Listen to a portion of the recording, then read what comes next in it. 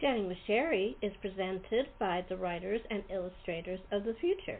They've been providing a means for new and budding writers to have a chance for their creative efforts to be seen and acknowledged.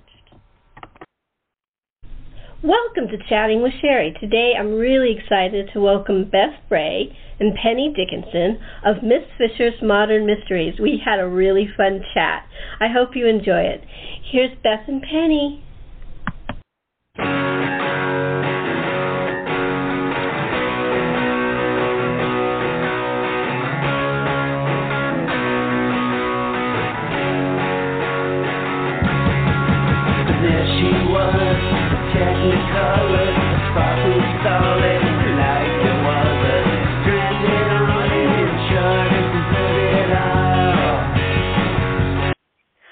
Welcome to the show.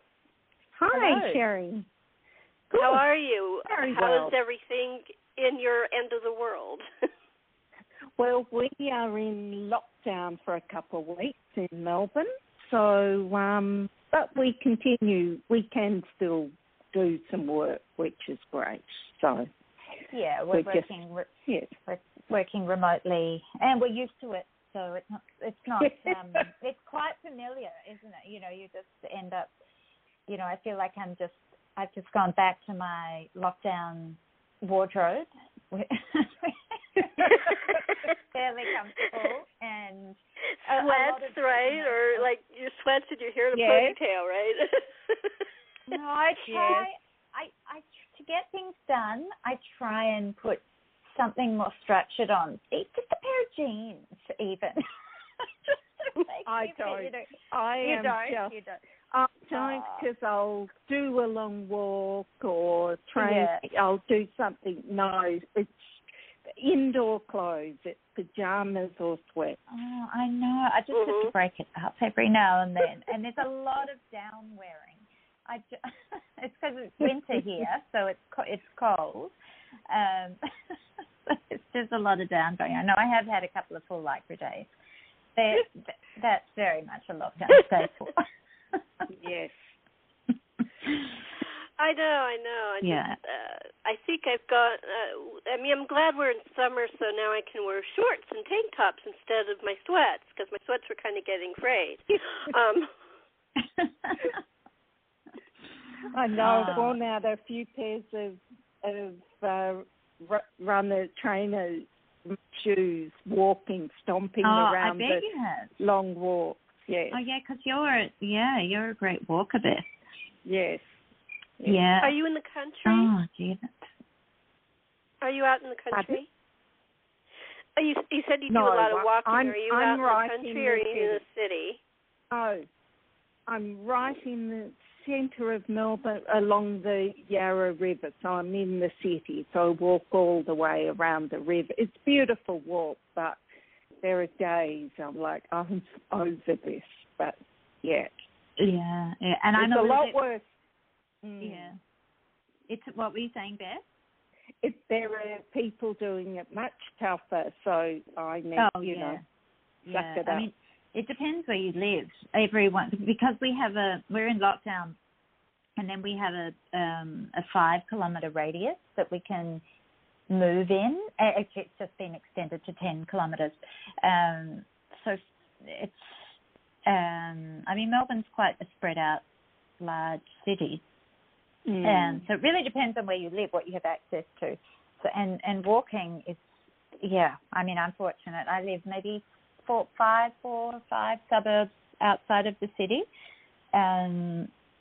But, so it's lovely. There's lots of parks and, it's still a little bit urban. I can go as far as quite a large market down to the beach in St Kilda. Sherri, have you been to Melbourne? No. The closest I've been to seeing Melbourne is watching a show that is sort of a rival show. I don't know if I should mention it, but it's a modern Melbourne show. It's it's My Life, It's Murder with Lucy Lawless. I actually really enjoy it, but it's like showing Melbourne really well. And that's as close as I've gotten to actually seeing the city in a modern time and the actual city. That's a great example. That's a great example, actually. They did it beautifully. They did the city beautifully, I thought. And I thought. Yeah, I really loved it. I mean, there's so many things that you got to see on that show that showed. I mean, I think they went to practically every section of Melbourne when they shot it. Yeah, they did. They did a lot along the route. Yeah, they did. Beautiful. Yeah. But that's my closest, other than looking at it online, that's my closest to it. Oh, there you go. Wow. But when you watch it on a TV show like that, you feel like at least you can feel it more than you can when you're like looking at pictures on a computer screen. Definitely. Oh yeah, I agree. Oh, that's good. Yeah. Yeah, I have this weird thing that like places I haven't gone, I like to watch movies of it so I can feel like if I never go there, at least I have the feeling of it. Like Italy, I've never been there. I saw Eat, Pray, Love when she's in Rome, and I saw a movie called Summertime when Katharine Hepburn, which is in Venice, and it's weird because if you look at both those movies, they're in different time periods. I think Katharine Hepburn's was in the 60s and Eat, Pray, Love was in 2000 and something. And the Italian cities look, even though they're different cities, they look exactly alike. Yes. Yeah, they don't change. Yes. Yeah. I mean, it's a great way. Venice looks a lot like Rome when not the not the famous structures and stuff like that, but the actual when they're in the residential areas, they're pretty much the same. Oh yeah, that's true. Yeah, when you walk away from the wall, mind you, when you're there, you realize that the canals are everywhere. And I guess maybe that's the difference. But that's exciting. Well, that's something to do when we can travel again. You've got quite a list there too. Well, I'd love to go to Melbourne. That's one of my bucket places is to go to Melbourne. It's pretty great. I think, and it's so different to Sydney and our other cities as well. I think where for lots of different reasons. I mean, Sydney's beautiful as well, but there's a lovely. There's a really lovely history and culture to Melbourne. There is, and preservation of, not even though we've got a lot of high rises, I live in the centre of it, and I'm looking out at it all now, but the preservation and restoration, and lots of locations they used on the original Miss Fisher and our show on Miss Fisher, but the restoration of theatres and town halls and things, in lots of cities, I'm from WA, things got wiped out. You would wake up in the morning and some historic something had been, certainly 60s, 70s, it wasn't seen as value and no appreciation. But Melbourne has maintained and restored like beautiful old theatres and that's true. I mean, it's challenging for us shooting to restrict what you can show that's period correct, but they have maintained that, which is beautiful. Yeah. Actually, Beth, was there a difference with the second series to the first series? Did you did they manage to? Did you find more? Like, was there more spent on CGI or less, or was it around the same?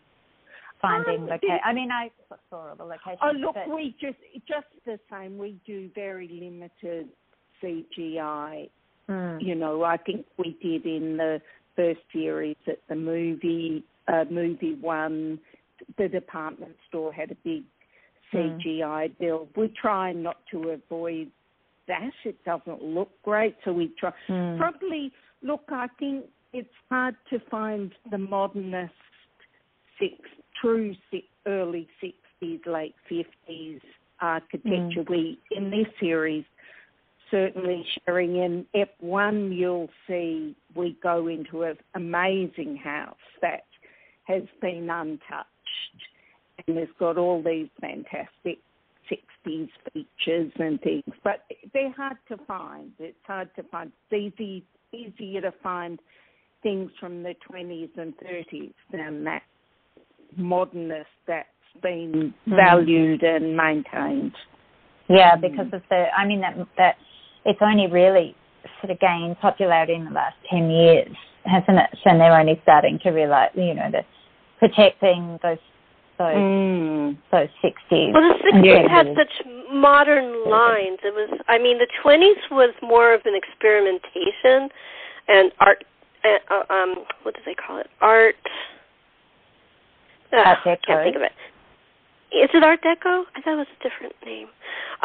Anyway, so it had that feeling. And in the 60s, it was a very clean line. I mean, they liked everything matching and white, or the gloves and for the girls, the clothes, the gloves and the shoes had to match with the purse, and everything is matchy, and I mean, it's like it's really totally kind of different.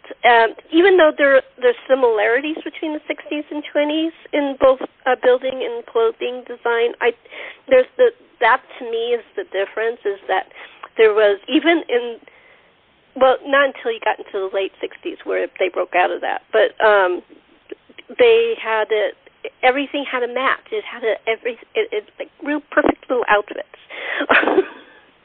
And I think it's adorable, but it's very different from the 20s. Yes.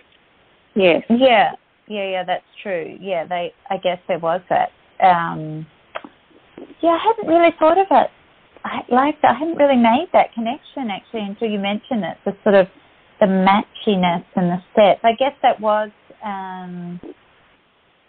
maybe that was to do with the design at the time, those clean, modern lines. I mean, the furniture, you look at, like, all the furniture is perfectly matched. It wasn't, there was no eclectic look to it. You know, it was very different. Yeah, that's true. Everything. I mean, people bought interiors that were matching. That's right, matching tables, chairs, side tables, lamps. Those, you know, with all kinds. You would try and match it. Yeah, that's true. I mean, it was when we look back at footage from the 60s in Melbourne. I thought there was one thing with the fashion that had started to change in the mid-60s, and that was they were still matching, but they were starting to let go of some of those more traditional accessories like hats and gloves. Yeah, the hats were going, except for like somebody like Kathleen Kennedy. Yeah, that's right. She still had her little hat. Yeah. But the even in your show, if you look at Peregrine, her boots might be a little different color, but her purse matches exactly to what her outfit, jewelry, and everything. Yeah, she's matching too. That's right. Yes. Yeah, no, that's true. There was, there definitely, that was something. It keeps that clean look, keeping it sort of colour blocked in a way. And that is very distinctly 60s, isn't it? Yeah. That was something I saw, I guess, early on, researching. Was I mean, the big thing was the short skirt for the woman. Yes. Even though that came on, that's right. Even though that sort of gained momentum, mid-60s and on, the skirt length started to rise, higher and higher. See, 1964 in Melbourne was actually still quite conservative. But from then on, it really started to, I guess it started to change, because as we saw more of the fashion coming out of Europe and America, of course, we were influenced, but we had this there's an area in Melbourne, within the city, in Flinders Lane, and that became our fashion industry was really born there. Would you say that, Beth? Absolutely. In Melbourne, definitely. Yeah, this is in Melbourne, Sherri. It was Flinders Lane, and there were these incredible clothing manufacturers. So everything. I mean, knitwear, all sorts of clothing. Everything was mainly based in the CBD, in the city, in Flinders Lane. And then from there, that's where you started to see a lot of young designers emerging, and a lot of female young designers as well. So that was funny. When I was collecting and researching for the show and started to buy and research what I'd be buying, and we also have this great, we have a great culture of collecting vintage fashion in Melbourne, particularly Melbourne, over Sydney and other states. There's a lot of collectors here, and so many labels are made in Melbourne. They were made and designed here. So I wasn't looking at imports so much. I mean, some people, if you had a lot of money, you would import your clothes, but most people would buy Melbourne fashion and Melbourne labels. So that was, that was exciting to sort of see that as we were just in the beginning at the research days, and also as we were buying these such incredibly well-preserved clothes that came out of Melbourne, where we were filming and where we were working and where we lived. And you can really see how thriving it was. And that really beautiful design.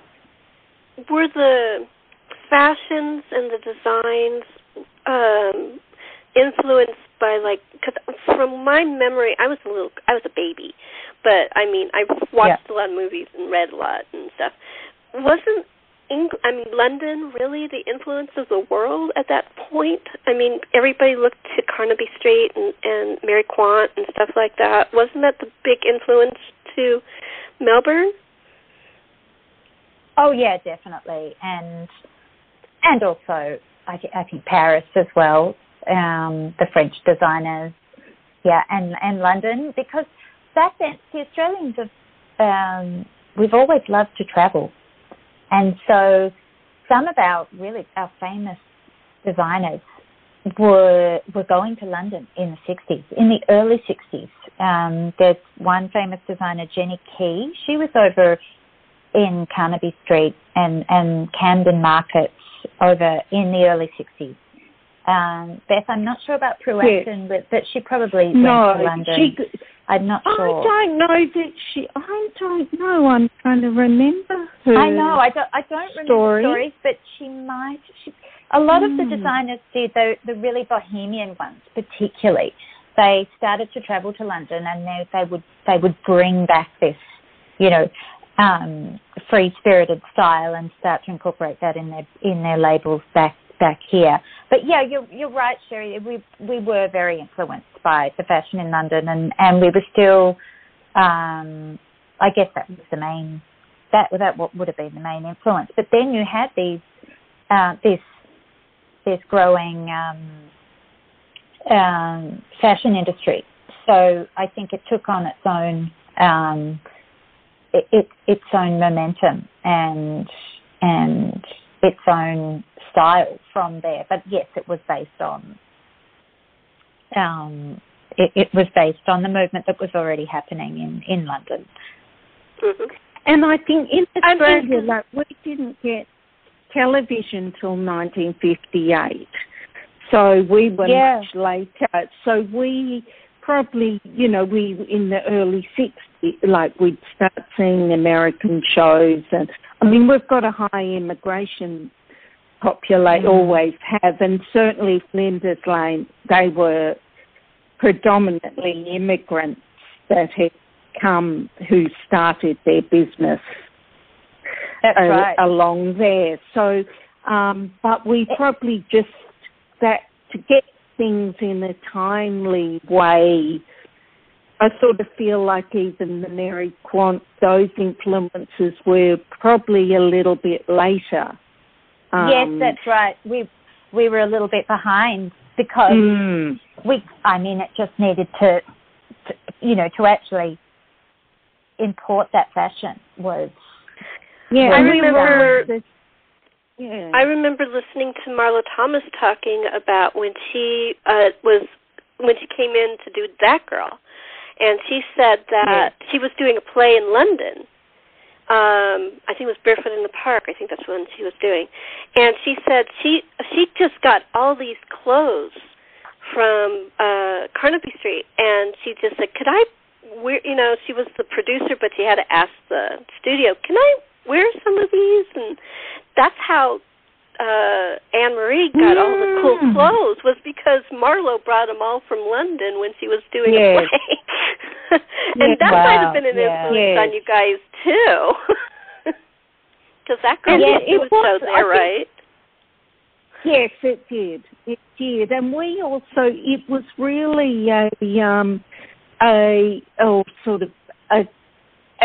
soon as you were old enough, you were thinking about, growing up, I was thinking about, you go to London to live, you go to, there was a very strong feel there. But we, being a season behind fashion in those early days, and really I worked in the fashion industry for 20 years, so I saw it changing, where it, in the 80s and 90s, we had things were more immediate, like they are now. We've evolved to that, but with fashion, there would be 2 drops in stores a year: winter, summer, nothing in between. Twice in no time, and we were behind international, so we could, follow that trends were right and seen over there. So we probably began behind till we, found our own voice or fashion voice and that's style. True. I remember my dad talking about that when he arrived in Australia he was English, and so he actually was born and grew up in India, but with British parents, and then he went to London for a couple of years in the early 60s and the late 50s, or maybe they were there for about 3 or 4 years before they migrated to Australia. And when he came out here, he was a bit of a jazz cat, and there was the Beatles had been in, that kind of mod fashion and look had been in London already in the early 60s when he arrived here, he said he couldn't believe what people were wearing. He had these said, our pants were like, stovepipe and slim, and he said everyone was wearing these wide leg pants, still from the 50s.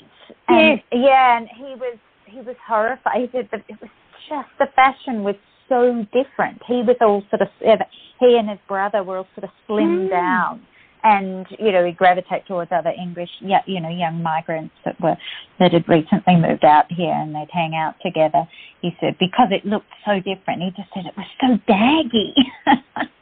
Oh my God, that's so funny.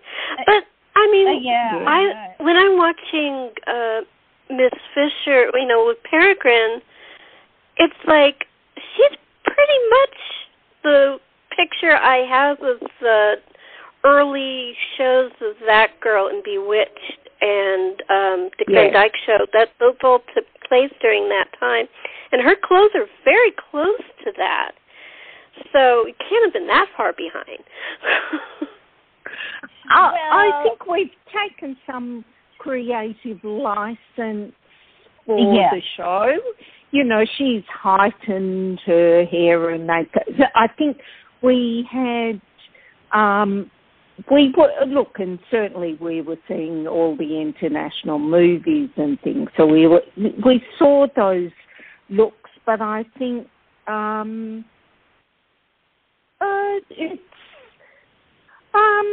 I think we have exaggerated pushed it further to have fun with it. I think so. I mean, if we were period correct, I think it wouldn't be maybe quite as interesting to look at, in this heightened world, because it is. I mean, it's what we were saying earlier before our interview had started. The way the show's written with these strong female characters, and there's serious elements. It's murder mystery, so people are dying, people are being murdered. Yeah, we got dead bodies. It's also light-hearted. So it's, as a package, I think, it's serious, but it's also entertainment and light. So it was something that Beth and I talked about early on, and that was a question I had when I came on board, was how period correct do we go? What are those parameters? And I think loosening that is a great idea, because we like to look at the 60s. If you think about the 60s, you immediately you think Mod and Mary Quant and you think mini skirts. It's reduced down to these. There's the fun elements of it. If we were to talk about the early 60s, if we were to show truly 1964 Melbourne, there weren't that many peregrines on the streets. It's not to say there weren't. I mean, some of the photos I found of more bohemian-looking people from the early 60s who perhaps had travelled and were in a world where they were outside the conservative, conventional society, they did look a bit different. So it's not like the beatnik type really people, think about like the beatniks. Exactly. Like the beatniks, where they were like that. Because I was thinking that was during that period too. I mean, it started in the 50s, but it was still going on in the early 60s. Yes. So I think it made sense to show Peregrine in a way that wasn't like everyone else on the street. And that, and that's how we were able to surround her, with the extras and maybe the guest cast characters. We had that there. We had a more realistic sort of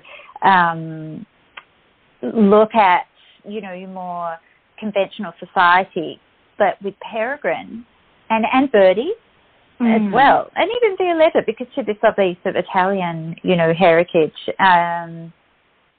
We could push the boundary, show something Birdie's that, pretty close to she being a is beatnik. so unusual. I love Violetta because she's so cool, but I was thinking Birdie's pretty close to being a beatnik. She really is. Yeah. Well, Birdie was, we really, even in the first season, Diana Rigg Avengers was our point, and I think about how, we initially had styled her. We just, she had to look like no one else in the show. And we've sort of maintained that with a lot the leathers, the darker or earthier colours and things too. It just has always sort of been, Yes, she's a spy. She's, that it's extreme. We have taken her to an extreme, but there are times, I know, Penny, like we looked at her costume and, okay, would she wear a man's suit or is she? And then we've come back to, no, back to the leathers and a very distinct motorcycle wear and I have to ask very you a question. particular. And you just reminded me of something. You know the opening for the show in the first season? I just saw the show, but I don't remember if it's the same opening. But the opening for the show in the first season, is that sort of like an homage to like Girl from U.N.C.L.E. with Stephanie Powers? The colour, you mean the colour, the sort of wheel and things? Mm-hmm. We've looked at a lot of different titles, and I think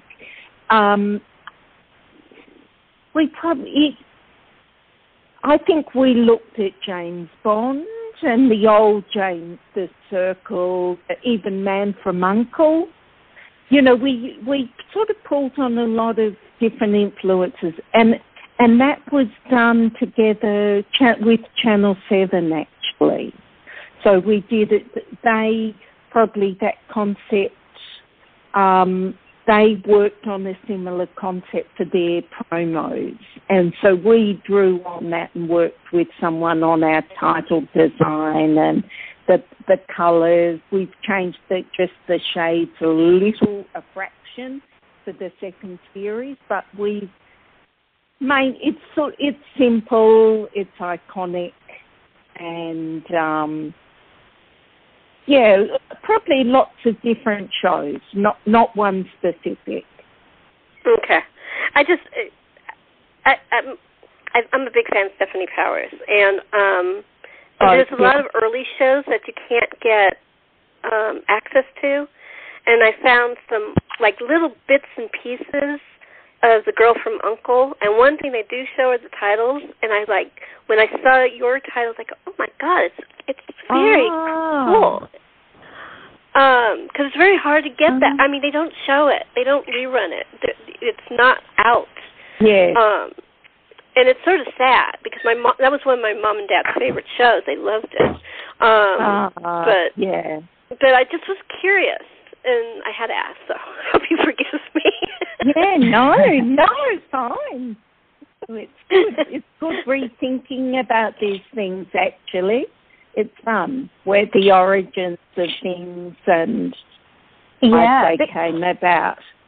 Because you do so much research and you look at so much, by the time you land on something, it might actually be a whole sort of, it might be so many elements that you've looked at before. And so it's, people mention that all the time. They might pick something out. It could be a costume that reminds them of something that maybe not intentional, it wasn't intentionally based on one thing.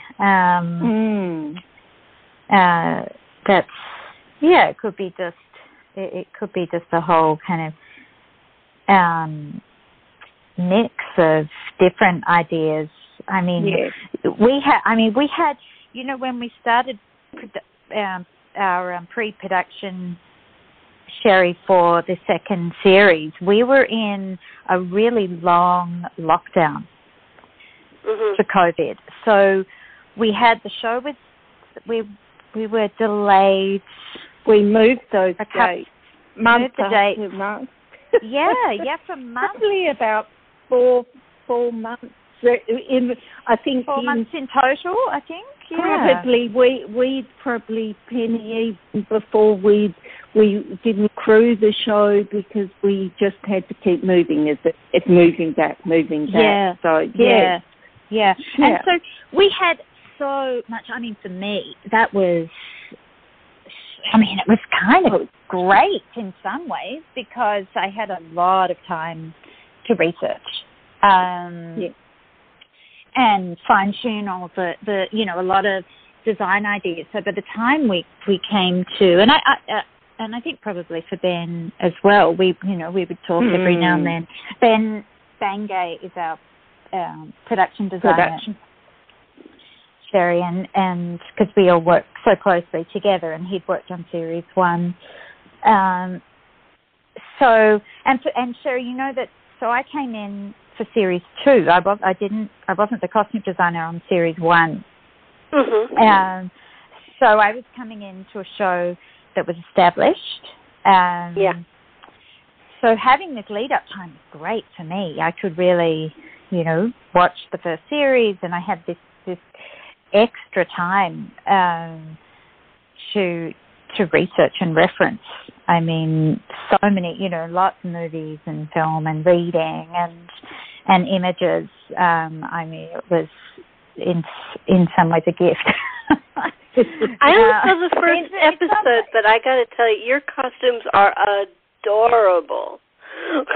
for Peregrine, for Violetta. Her gorgeous green and white one. Oh my goodness! You should. We were all so excited to be at work because we'd been locked down for so long. So we had this great office in Melbourne by the river. We were all pretty happy to go to work, don't you think, Beth? We were definitely. We were so excited, and I remember that day, the opening, that first episode, and the green and white outfit. Things like that. So our shops weren't open, Sherri. We were still essentially locked down, but we were able to start pre-production for filming.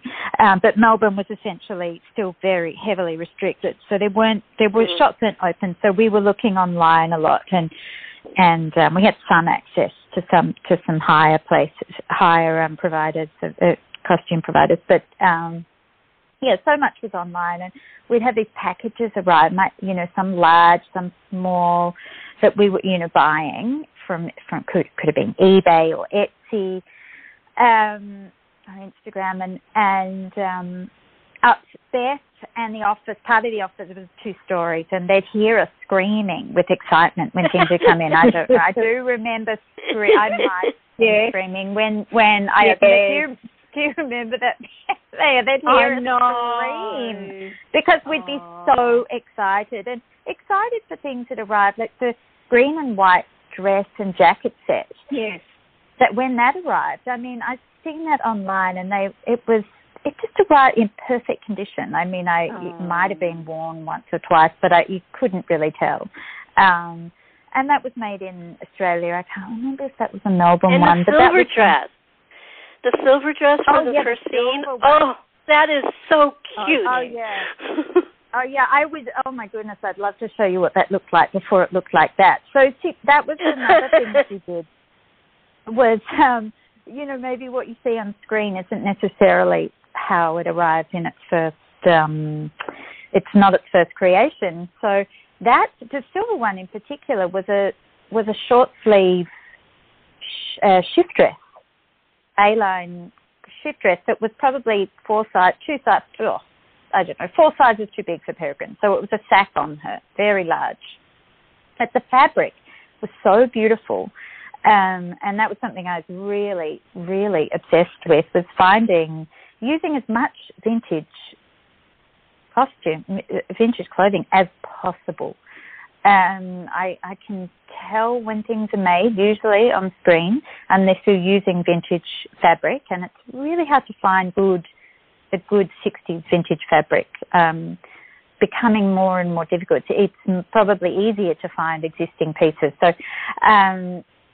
So that dress, it was not that exciting. And then we kept, I just had it always in the back of my mind. I had it on her rack to do, maybe one day we'll use it. And it actually came about quite at the last minute. I was like, I think for the opening scene, we need to do something. So it wasn't an idea I'd had early on for that opening scene. It was something that came out kind of, it was more last minute actually. And I remember lying it on the floor with my pattern maker, and we looked at it and we went, completely open it up. We'll take out the back. We'll let's expose the shoulders, make it more fitted, and then we found this beautiful beaded collar and added that collar onto it. So it didn't look like that. It was a very simple shift dress, which is a lot of the 60s were. They had these elaborate fabrics, incredibly elaborate fabrics. I mean, that was embossed. It was that beautiful silver color. It had this lovely thread and design, but it was a really simple shape, just a short sleeve, round neck, A-line shift. So it was really fun reshaping them to suit Peregrine. So something that had a previous life could become something completely different and have a new life. It was also that was cool a lot of fun. in that opening scene to see James wearing casual clothes. I don't think we saw him wear casual clothes. The whole first season, he always was in a suit. I know. Yeah, and you know and that he loved it. He loved it. I bet Joel loved it. I mean, it was like, I'm wearing real clothes. You can see how much he loves it, can't you? When he's dancing with Peregrine, I know. He wrote to me early on and talked about the possibility of where we could see James out of his suit to show this different side to him, and Beth and I, and where those scenes could be, and what then we, that was one. I think there's another one at the end of that episode, and there's a few more throughout the season, and it was really nice to show that side of him, and he loved it. I mean, you've seen. We see quite a bit of him. You've seen the promo. You know what we see when he comes out of the water. You see a lot of him in that scene in the water. Yeah, and he loved it, just to be able to show that just a different side, and out of his armor of his perfectly cut suit. No, that was a bit of fun. It was lovely because I was like, when I saw the promo, I sent a email to Deb and Fiona and saying, oh, I love the new clothes.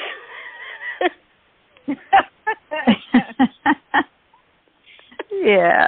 Oh, yeah. Because it was just so amazing. It was just, they were just, but I mean, I love the ideas for the season. I've only seen the first one. I only saw The Architect, so I didn't. The stewardess and the dog show and all the stuff that they were talking about, and the country house and all those different things. Yeah, I thought this is going to be such a cool season. It is.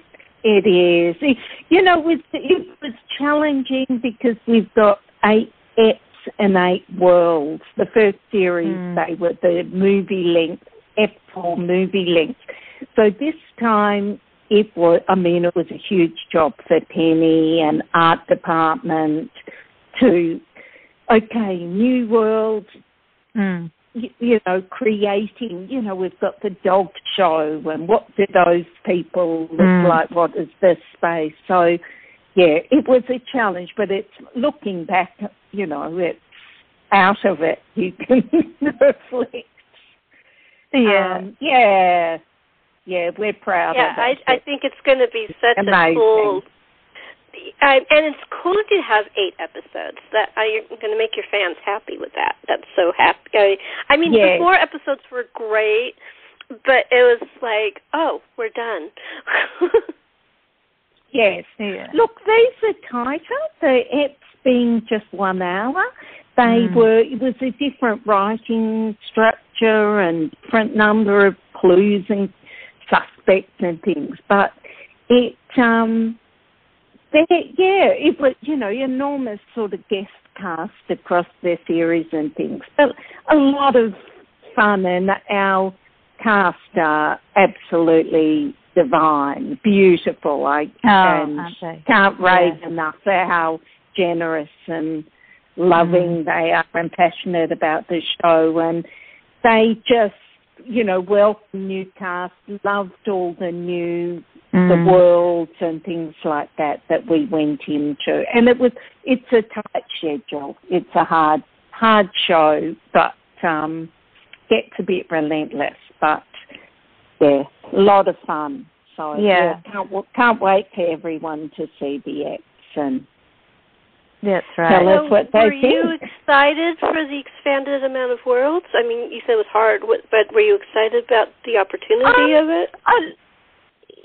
Look, definitely. You know, it's a challenge in the writing. It's hard location-wise.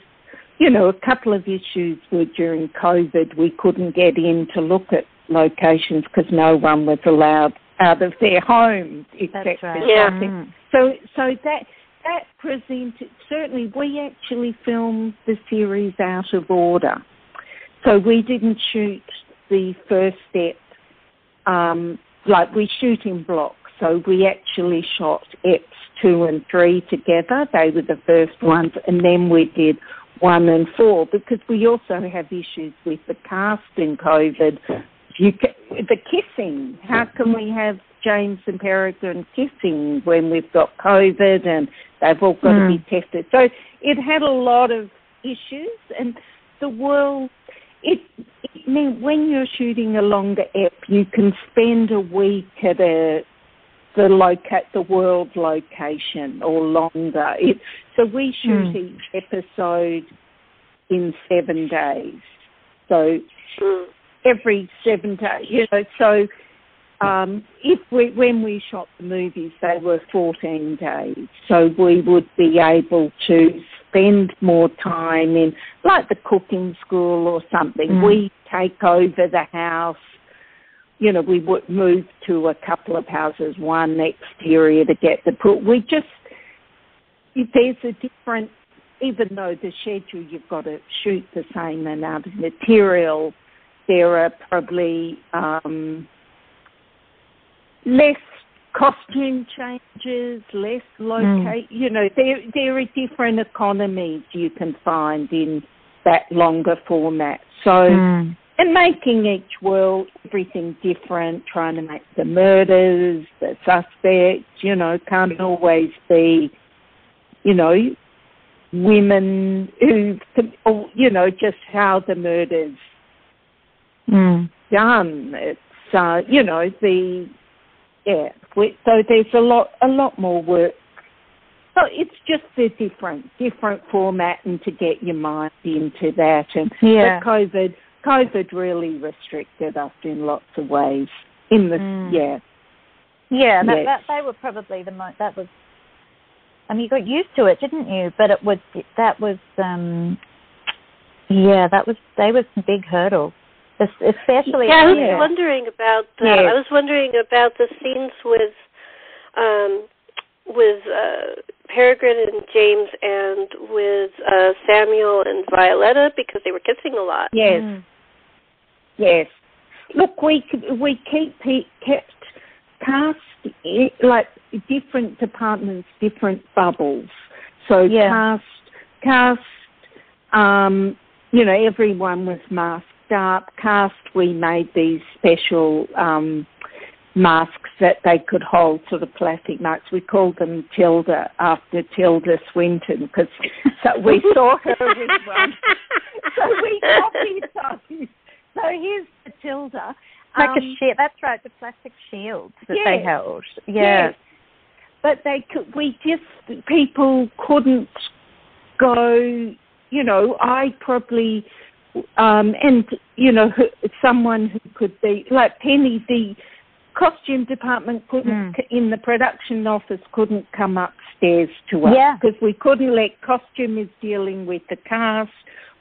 You know, you've got to limit and very carefully limit your exposure. But all the main cast were tested at the start of the shoot. They maintained bubbles and even social bubbles, even though you couldn't go anywhere. In fact, the actress that plays Louisa and Toby, who are Samuel and Violetta, they live really close.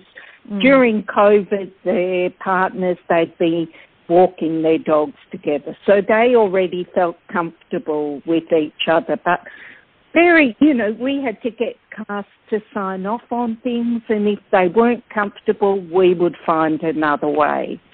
And with guest cast, Peregrine, in Act 2, she fights and wrestles a guy to the ground. Well, how, close does she want to do that? We actually, in the scripting, had to go through and label scenes. A green scene, it's all fine, no one's going near each other. It's sort of a red scene as if it's a kiss, a fight. It's, amber scenes were with guest cast and our cast. And okay, how are you going to deal with that? And so, it was challenging for sure. But every show, I see so many American shows on here that they have them wearing the masks because it's just so recently filmed. Yeah, I think we all felt so privileged to keep being able to work that they... we really did. Yeah, and they, we'd to say to Joel he couldn't go to a gym and he loves his working out. Joel, who plays James, couldn't go to a gym. He had gym equipment at home, and that was to protect Jerry Peregrine from, they were... So, we had to put that stuff, and they couldn't, people not going out to big parties once we opened up. Things we needed to maintain their safety. It makes sense. My brother actually stopped going to the gym entirely. He works out in his bedroom. He calls it Dave's Gym because that's his own private gym. He's got all the weights and the benches and all that stuff, and he's happy. I guess, you have to do what you have to do and to be happy with your workout and stuff. I'm sure he must be doing that too. Joel must be doing the same because, he's in lockdown now. Joel is actually, he's in New South Wales, and he's actually missed a lot of the lockdown, but during some of the initial lockdowns, he would be doing, he has gym equipment, but he'd also be taking advantage of something else, like a physical, some object to use as weights or and he loves his working out. Nothing would stop him. Or off a garage, he'd be doing his his lift up. So. And if you remember, but particularly, he was very conscious of he was showing that his suit was coming off and that he was showing more of himself. So he would prepare for that. He was really conscious of it. Particularly that scene in his little that one scene. I've only seen it in the preview, but I was like, whoa. I know, he loved that scene. He really did. Yes, he was very excited when we had to call him for a costume fitting, and I had the trunks, the little trunks hanging, all ready to go, and he was very excited to put them on. And it was definitely a looser James wearing that. That's right. I know. I love that in the promo where you see Peregrine like, whoo, like her face. Oh my God, I can't look. It's pretty good. I was like, very good. I was a little surprised, but I thought it was cool. No, I just love the casualing. Peregrine gets to wear these great outfits, and Violetta wears these really pretty dresses, but the guys are pretty much wearing the same things all the time. And it's kind of been nice in the first episode, I only saw in the first episode, was James wearing casual clothes, Samuel wearing very casual clothes. It was nice seeing that. Yes. Yeah, I know, because you're in the world with the detectives and the police, so they are suited and more formal. So it was nice to show that. And then back to this the new format of the 8 episodes. I mean, you're able to go there because there were 8 different worlds to explore. So there was a lot of space within those worlds, within the scripts, to explore that. So it's not just the same visual. You can go to those different places with their costumes and show other sides of people's personalities rather than just what you've come to expect. I think we were able to have a bit of fun there. I mean, Peregrine, Beth, I think if we talked about this, I think even with Peregrine, you just want to change her all the time. You want to. Like, we've talked about, even if we were to go again, like, how would we put more outfits on her? And, we could.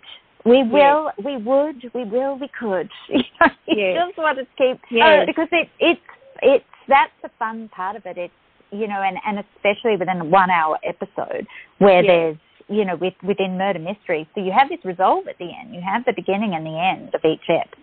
You have the main characters carrying on. I think it's very interesting because Peregrine is a very intelligent girl. She's a very complex girl. But at the same time, it's like she's a Barbie doll because she's wearing all these great clothes.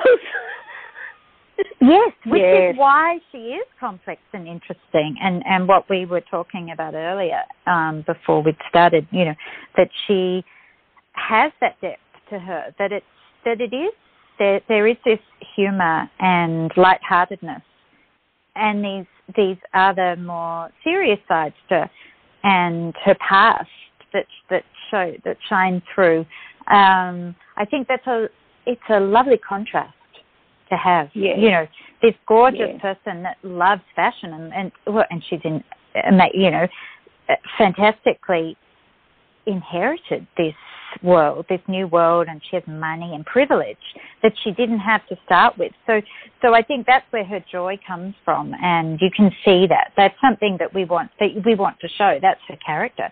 She's naturally sort of has this free spirit, but she's also so happy that she's inherited this world and she's embraced it and loves it. So you want to, that's one way we can show it. She loves showing it. Her character loves showing off that world. And it's the 60s. So it's, for young people, it was about being free-spirited and exploring that new way of being. So we could show that with her and changing her as much as possible. And not enough. Okay, I have a question as a fan. Are there going to be, I don't want to know what they do or who they play, but are there any guest stars that are really cool that are coming on? Oh, yes. There are. Let me see who's coming on. Certainly you'll recognize them in the episode 4, which is the dog show. You will see Bernard Curry, who was in My Last Murder. Cool. He plays a veterinarian. That's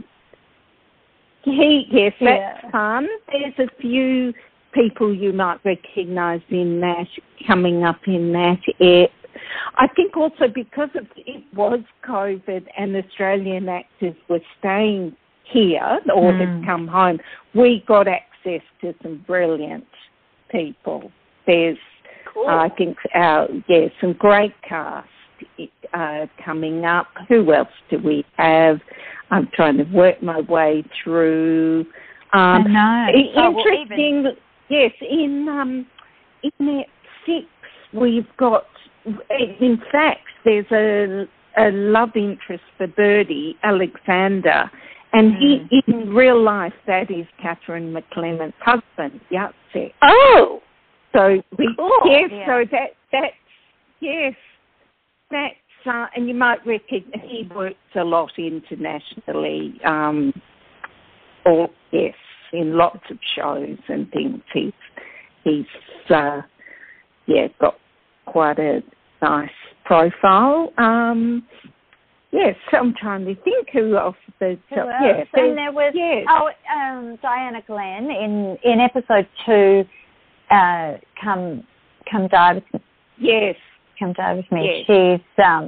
She's a well-known. Diana Glenn is a well-known Australian actor, and Michaela Bannis in F1. Who was in F1? The architect. Yes. Wife. Yeah. She's also a well-known actress. So yeah, we were really lucky, and also Emma Hamilton. She plays the character Sally, who you'll meet in episode 3. And yes, Emma's. She's done a lot of work. She was in The Tudors, a lot of British shows as well, and had come back to Australia. Yes. So, cool. I think also because our main cast is so gorgeous, the guest cast come and it's a love fest. They love coming on the show, and it's fun. Fun. It's always the cast really love each other. You know, they're friends. They enjoy spending time together. They I mean, with the restricted film sets, we weren't able to. You know, maybe it wasn't as we weren't able to be together as much. You could still eat lunch out. We had to be outside, and you had to be separate. But the cast, we needed to keep them in bubbles. So, but at any chance they could, they just love being together. You know, maybe with the restrictions, they weren't able to be together as much as they usually were, but they would otherwise eat together if they could, rather than be off in their trailers separately. You know, they really love spending time together. Spend a lot of time together on set. You know, Catherine McClements as Birdie. You know, she when she's on, she might be booked for a few days at a time, a week on, and then she might have a few days off. Whereas Peregrine is there, and James every single day, and Catherine would come in. You know, it's exciting. You could see she loved coming to work. You know, she was, and everyone was excited. They're always excited to see each other. Always. You know, I'd be on the wardrobe bus, and you'd always hear them. You know, you'd hear them coming in the morning. You know, Samuel, who plays Toby, they were always happy from the moment, early in the morning, walking along the street. You know, just happy, happy to walk onto the bus, and Louisa would be there. That's Violetta, and you know, I mean, they work together every day, but they're just so happy, out of character, to see each other. You know, it's really great. I think that's fantastic. Yeah. That's so cool. So, is there something? I mean, I know that the trailer tells us a little bit. Is there anything you want to tell us that is coming up? That, I mean, I know there's 8 different worlds, but do you want to tell us anything that we don't know, or any cool hints? Well, there's some went out last night on Acorn, where Eps 1 and 2. So people have 2. I only saw 1, but there's 2 there waiting for me. No? Yes, so I won't spoil it for you. But I'm just trying to think. There's some news. There's lots of news, but we can't really say what it is, can we? No, I don't know. We can't. And the final lap, I think, is fantastic. Well, I've just finished the sound mix on it last night. And really? It's fantastic. And everything happens at a party. It's New Year's Eve and a big party at the Adventuresses Club. And, of course, there's murder. Of course. Yeah. But in that it happens overnight. It all happens in one night. The crime and the resolution. That was very different for us doing that. I think it's really like the Epps, the Epps 5 is set at a bowling alley, a gang, mods and rockers as they were in Australia, sort of gang warfare and in a bowling alley that's got more the touch of the 50s of the bowling alley, and there's fun to be had there. And in contrast, there's F6, which is Pigeon Club, which is more European. It's got a lot of older bearded men and got it tonally very different, and the love of pigeons, and that was it's actually a really lovely episode. Actually, you'll notice through the 8 episodes, there's lots of waves, and there's some episodes are lighter than others, and some are more serious, and it's this lovely wave, a ride within all the characters and their individual developing storylines. So I think that will be interesting. It's not just sort of, even keel, is it, across the board? It's just the dog app, there's a dog with that was so much fun. A dog show and all these dogs and trainers. That was, it's a gorgeous opening to that app. And then Peregrine, who is trying to elicit some... there was a dog witnessed a crime, and she's trying to elicit material in her shorty pajamas. She's jumping around to try and get the dog to give her a clue. That was fun. I quite enjoyed that episode, actually. That was one of my favourites to work on. I know. It was a gorgeous episode. Yeah, and some great, there was some great guest cast in that as well. That was fun. Oh, my goodness. Yes. It moved, it went so fast, didn't it? It does, as Beth was saying earlier, it moves so fast. The train starts, development, and all the planning, and then when it sort of starts with a few people at the beginning, and then all these other, it just has momentum, and it's got to keep going. I know, and I think because we had that extra time, so we had the first couple of episodes were, we had a lot of time to work on them. Yes. But then I guess, that just, I look back on it now, and I think that just went so quickly into uncharted territory. Yes. It's just keep going. But, that was fun. By that stage, we weren't restricted by early this year. So we had sort of full resources, and, we were able to buy our fabrics and source pretty much as back to normal. So that was, we got there in the end. We got to wrap up now, so I'm going to ask the horrible question. If this does well, is going to be a season 3? Oh, we'd love that. We would love that. So, yes, everyone, get on, watch it on Acorn, tell your friends. Yes, we would love that. We're all fingers crossed. Yeah. Cool. Yeah, it would be very exciting, because I've got a lot more 60s costumes I need to get off my chest. I am really struggling not to look. Like, every now and then I do a sneaky, I start looking. I was doing it on the weekend, and I had to stop myself, because it's like, what am I going to do? Do I start buying? Can I buy? Totally. What am I going to do? If this show doesn't go ahead, what am I going to do with costumes? I was even looking at fabrics, Beth, going, I just want to...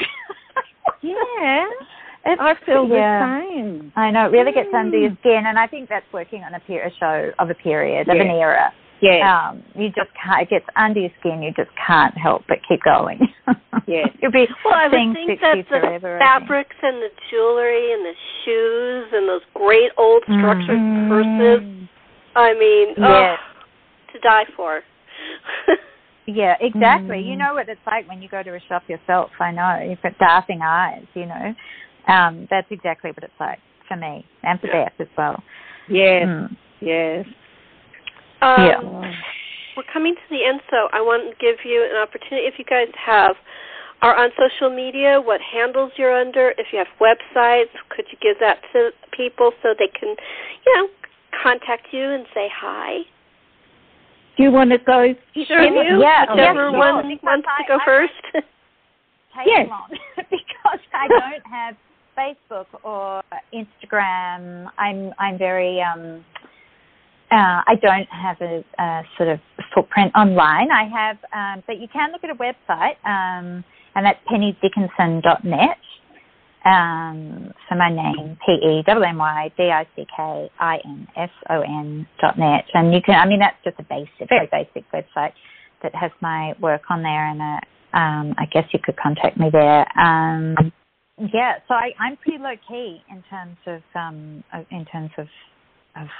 online presence, but Beth, you have a great. I have been, and yes, I'm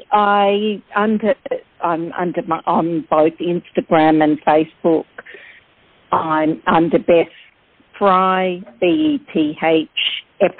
I think on Instagram I'm Beth Frey 1. But I also have an eBay store. It's called Mrs. Robinson Vintage and Designer. I'm on Instagram as Mrs. Robinson Vintage 1, and I'm on Facebook as Mrs. Robinson Vintage and Designer. So, yes, I'm addicted to to fashion as well. That's cool. That's really cool. I'm going to check them out. I want to thank you both for coming on this show. I really appreciate it. I've really enjoyed it. I hope you guys did too. Yeah, thank you. Oh, that's great. Thank you so much. Thank you for having us, Sherri. Yeah, clearly you can see we don't mind talking about it. No, and I love that. Thank you so much. Good. And thank you for chatting with Sherri.